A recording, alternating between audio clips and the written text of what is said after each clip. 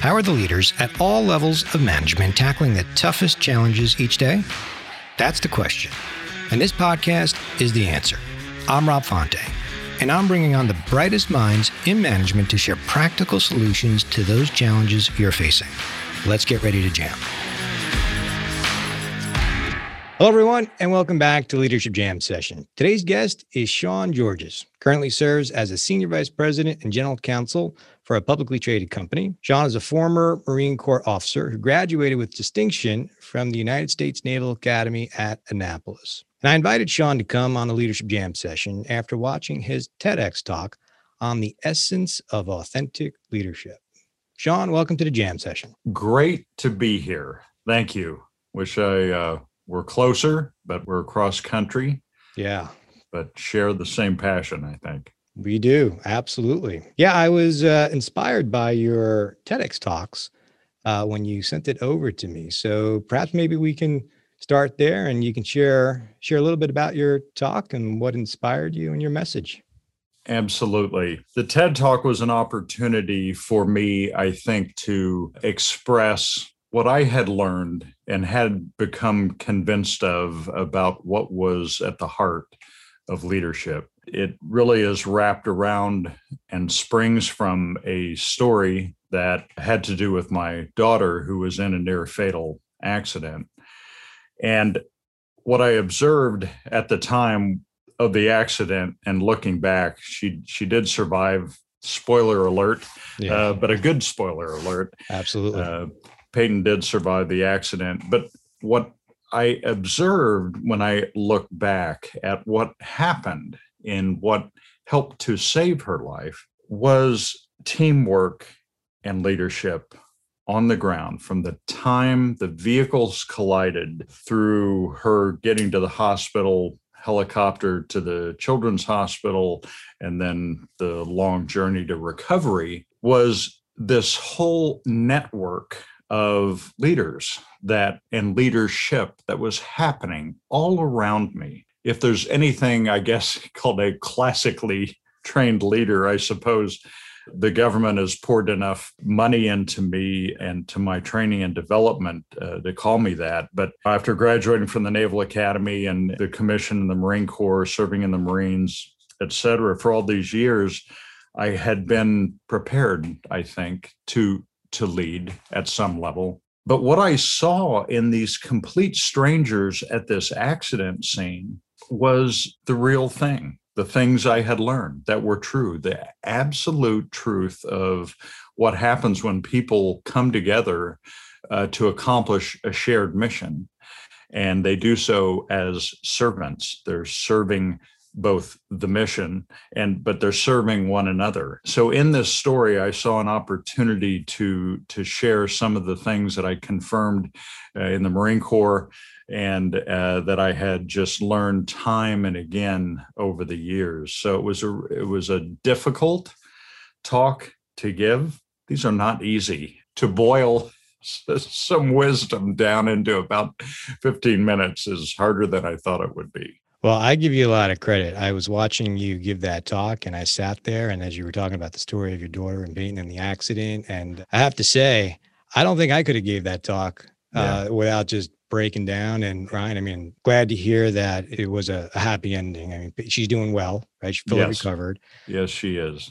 And I want to take a moment to thank you. I'm not sure everyone realizes that your background includes some serious first responder duty. And I have become just absolutely focused on saying thank you to those who are often strangers who put their lives on the line and reach out and save us, sometimes from ourselves. So thank you for your service. No, thank you. Yeah. Not too many people know about my background as a firefighter. It seemed like that was, it was almost like another lifetime ago. Yes. Almost 20 years ago. And I do appreciate how you talked about how you went back afterwards and met with the first responders. Yes. And took the time to thank them. And yes, I kind of talk about, Marines love missions. This was, once Peyton got to the woods, once she got out of the woods, she was recovering. my attention turned to my next mission. And that was to learn, who were these people?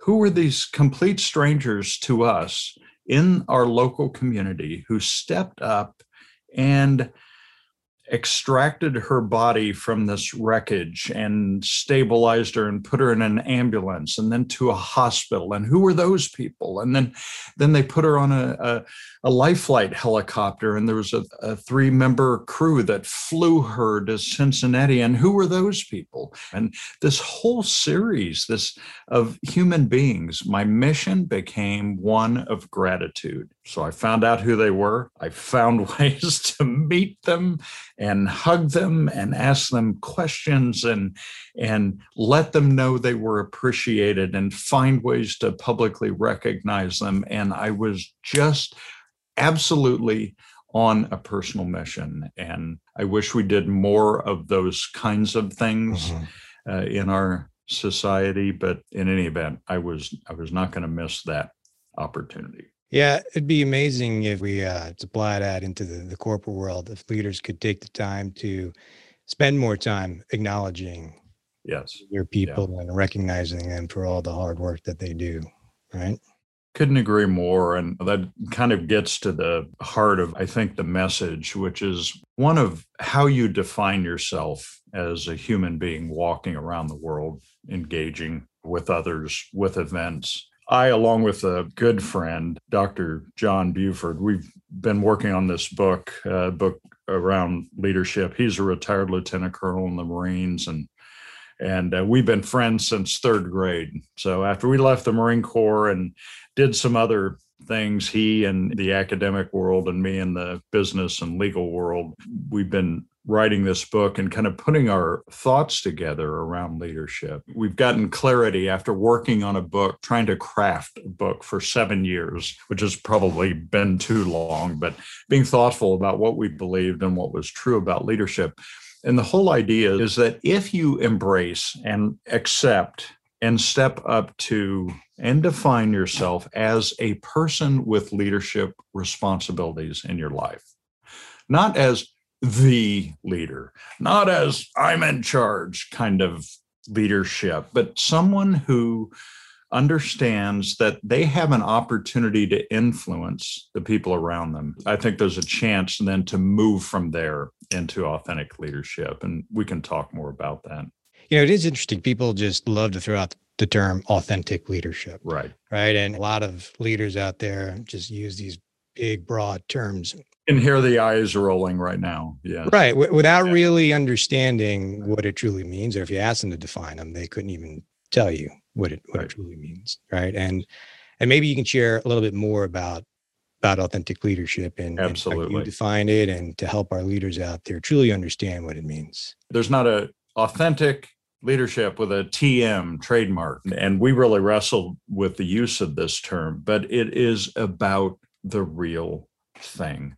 Authenticity, not what is real about leadership. And when you get really down to the heart of it, I tell you what, I always go back to probably the first day at the basic school, Quantico, Virginia. We'd been commissioned as Marine officers, but we were second lieutenants.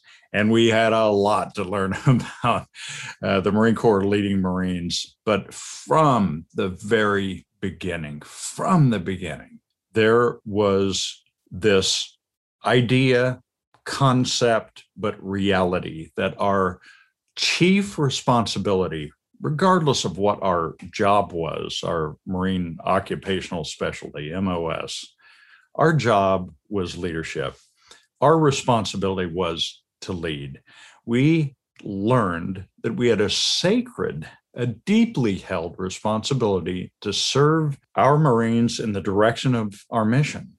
Mm-hmm. Service for these young men and women, sometimes they were older than us, that we were now responsible to lead in the direction of a shared mission.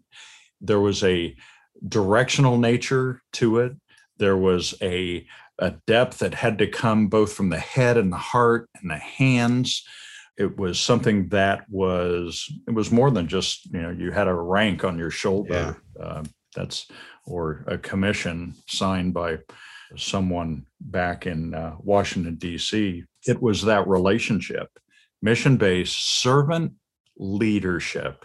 And once we got that it wasn't about us, it was about these Marines that we were there to serve in the direction of accomplishing a mission, the whole concept of serving as a leader, servant leadership, began to embed itself. And that was many years ago, almost 40 now.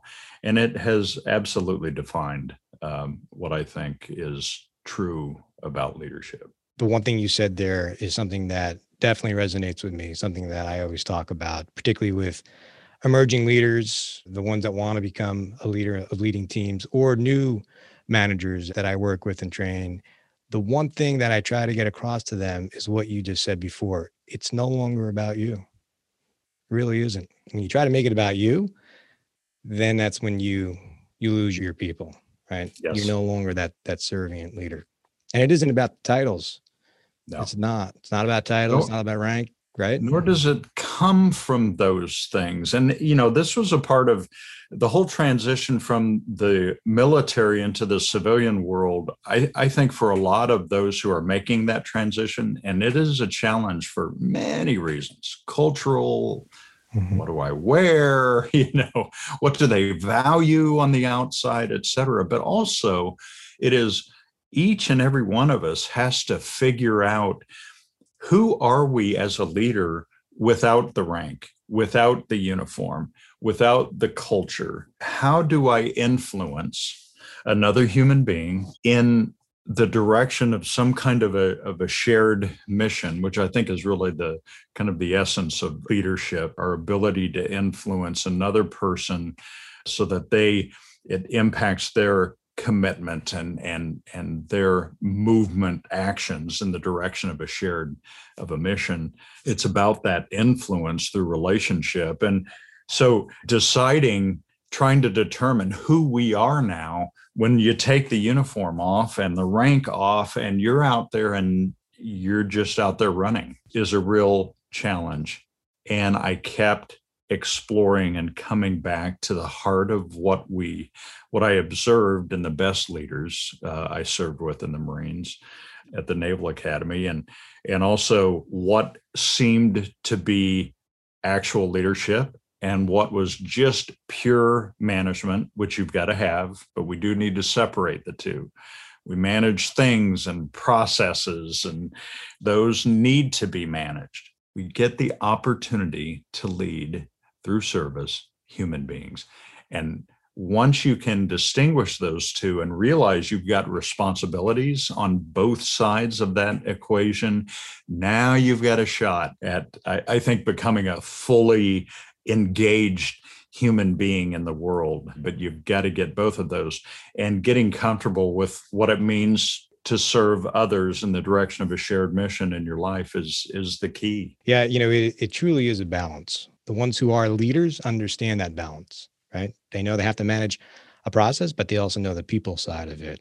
Yes. Which at times is even more important. Yes, absolutely. What is the problem we are trying to solve? So I think the problem we are trying to solve is that in this country, and maybe across the planet, we do not do an effective job of developing leadership in people.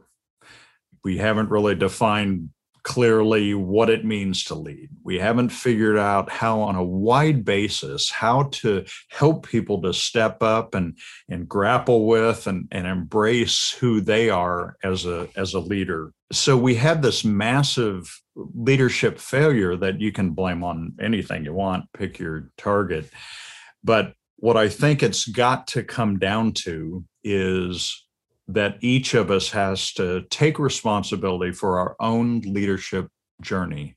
It's what my friend John Buford and I call the leadership journey. And we are going to have to take responsibility for it, because nobody's going to come along and place that sword on our shoulder. And there is no title. Leadership doesn't spring from a title, doesn't spring from rank, doesn't really spring from, I've got more experience than you. Doesn't spring from body type, skin color, gender, sexual orientation, none of those things.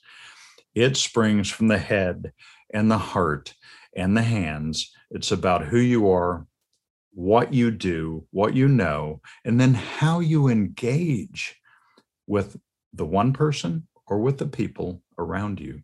So we can all get there, but the thing that is producing leaders now across we'll stay with the United States, is failing. That's the problem that I think we need to be working on. How do we get more people to be comfortable and confident in stepping up to the leadership responsibilities in their lives? No, I think that's well said. And you're right. Leaders at times really struggle with even just admitting that they may not know what Yes. they're doing, right? Yes. And particularly, when you're new to managing, there's that pressure on you that, you have to have all the answers. And I think that's what happens at times. That's what impacts the authenticity, right? You're trying to be something you're not. Absolutely. And it also gets to what is it about? What are you really doing when you're leading? It's not about having all of the answers. Leaders are about creating space, creating and sometimes holding that space. Leaders are about an environment. They fill that environment with energy, sometimes focus, sometimes clarity, with knowing one another, with understanding the mission. They put the assets in there and they bring information and they bring people together to create this environment that can accomplish the things that need to be accomplished. Your job as a leader is not to have the answer. Right. In fact, if you've got an answer, it might not be the best answer. Let's work on the best answer. Yes, my people have pointed that out many times over the years. Yes, so, absolutely. Yeah, and I love the phrase. Sometimes a leader's responsibility is you come armed only with a question, and maybe you need to work on refining the question with your team.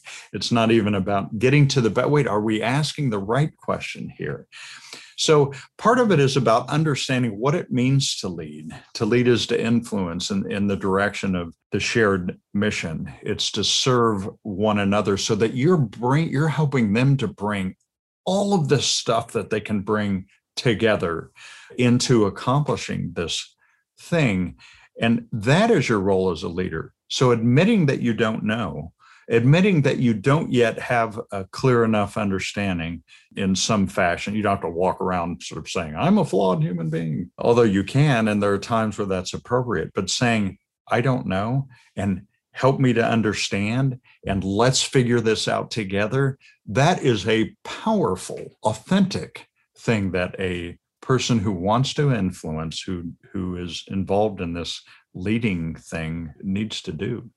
Yeah, I love the concept of the shared mission and creating the environment, because sometimes we just make things much more complicated than what they really need to be. And we like doing that. We do. We love doing that. And I'll go back. I remember when we were talking the other day and you were sharing a story about Peyton, and I think this fits in exactly what we're talking about. I remember you sharing how she was pinned in the car and they needed to get her out.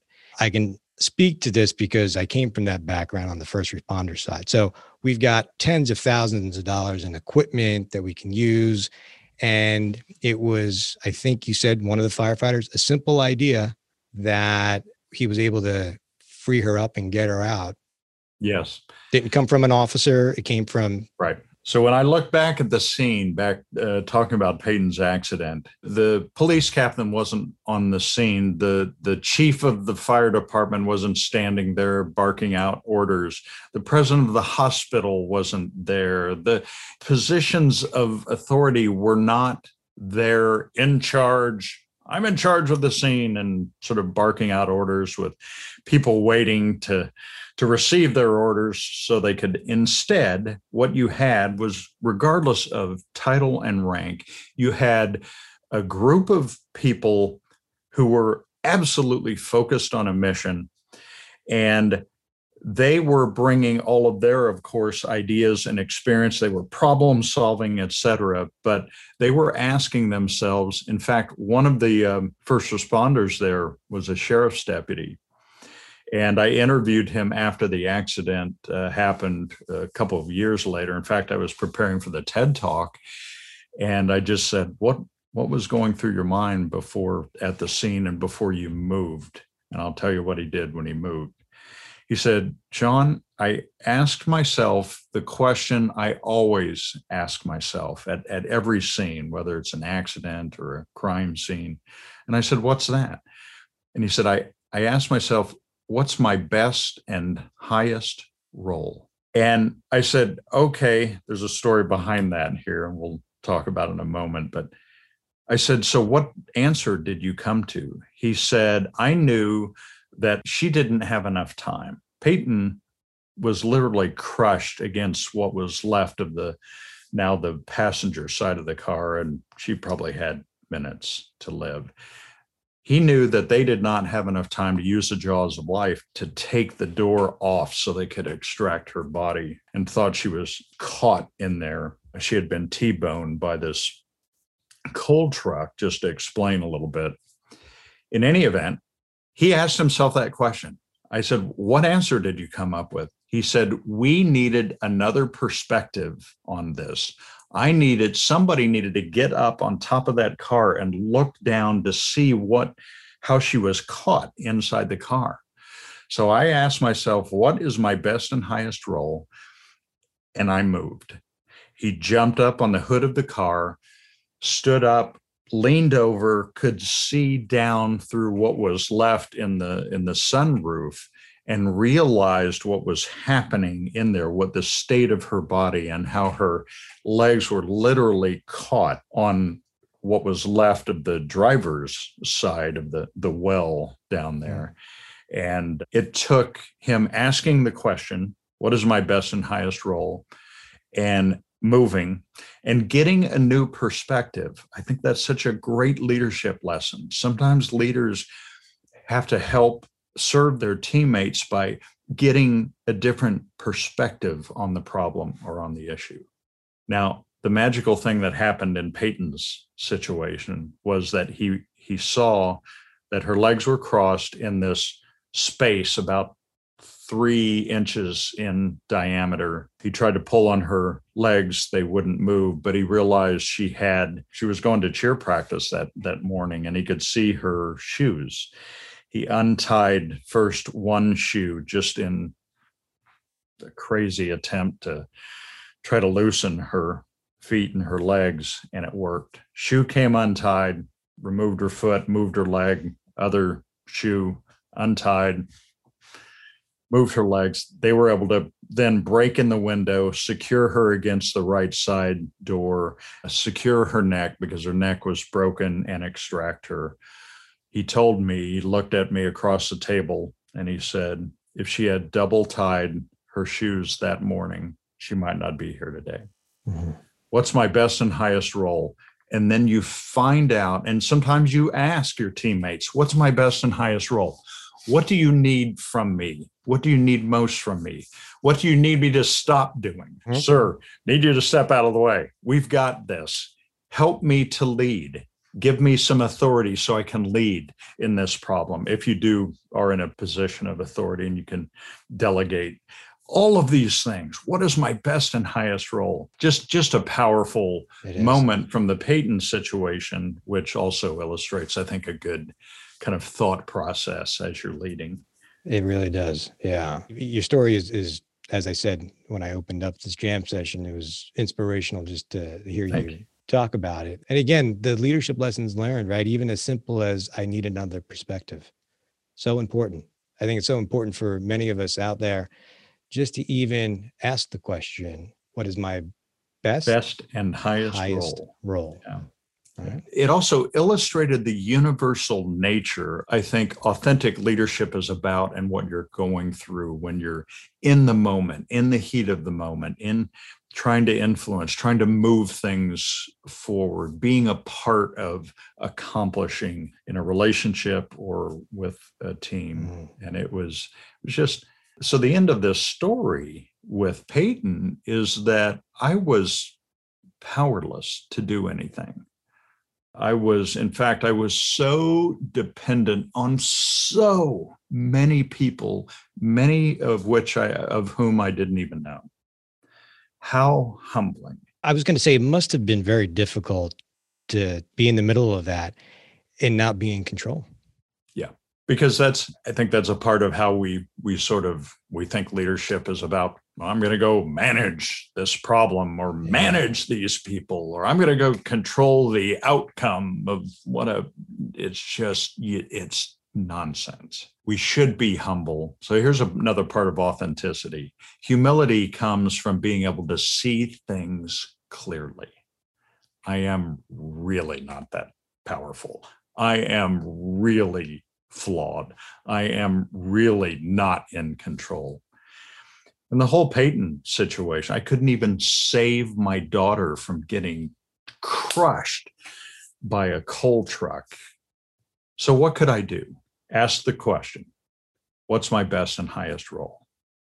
And I thought about these first responders. Who are these people? Who is recognizing them? Do they realize what they've done here? They need to meet Peyton. She survived. She lived. They need to hear Peyton and I and our families say thank you. They probably need to get a hug. Well, whether they wanted to or not, they were going to get a hug from me, a bear hug. And I was going to make sure that they knew person to person, face to face, that they had done something important and they had saved a life. So that became my mission. That was my best and highest role. That was the gratitude campaign, and I was on it. And that's how it played out. I have to say, I think you demonstrated the essence of true, authentic leadership. So, and I appreciate you sharing your wisdom and your story there. Yeah. Appreciate that. And as we're winding down, I know that you are working on a book. Yes. Right? So just curious, when do you anticipate it coming out? Absolutely. Appreciate that. No. We're excited. 7 years in the making. We both had day jobs. I want to add that, but it was a lot about refining. What does it take to become an authentic leader? So our focus, and we call it your leadership journey. It's about embracing your learning journey. You don't have to go to an Ivy League school and get an MBA, or go to Annapolis or join the Marines, or whatever those things are. Use your life, both your past and as you move forward, as your learning journey. That's how you can step up to embracing your leadership. So we have it in the hands of a potential publisher, and they are now reviewing it. So excited. We finally had to lay down our pens. We basically ordered each other, put down your pen, stop writing, challenged each other, I should say, to do that. So we're waiting to hear whether that is something that's going to be well received. And if not, we'll just go down to the copier, print out some copies. Well, I have no doubt it'll be successful, and we'll definitely bring you back on once it's published and talk more about it. Look forward to. We're going to move forward with our company called On Mission Leadership and try to make a difference here in how we help people walk their leadership journeys. Well, appreciate you coming on and sharing your story and appreciate sharing your wisdom. Absolutely. Thank you. Thank you for what you're doing. This is excellent. Appreciate it. Thanks so much for listening today. If you enjoyed this episode, be sure to share it with a friend or colleague who you think might also get some value from it. I'm Rob Fonte, and I'll see you on the next episode of the Leadership Jam Session podcast.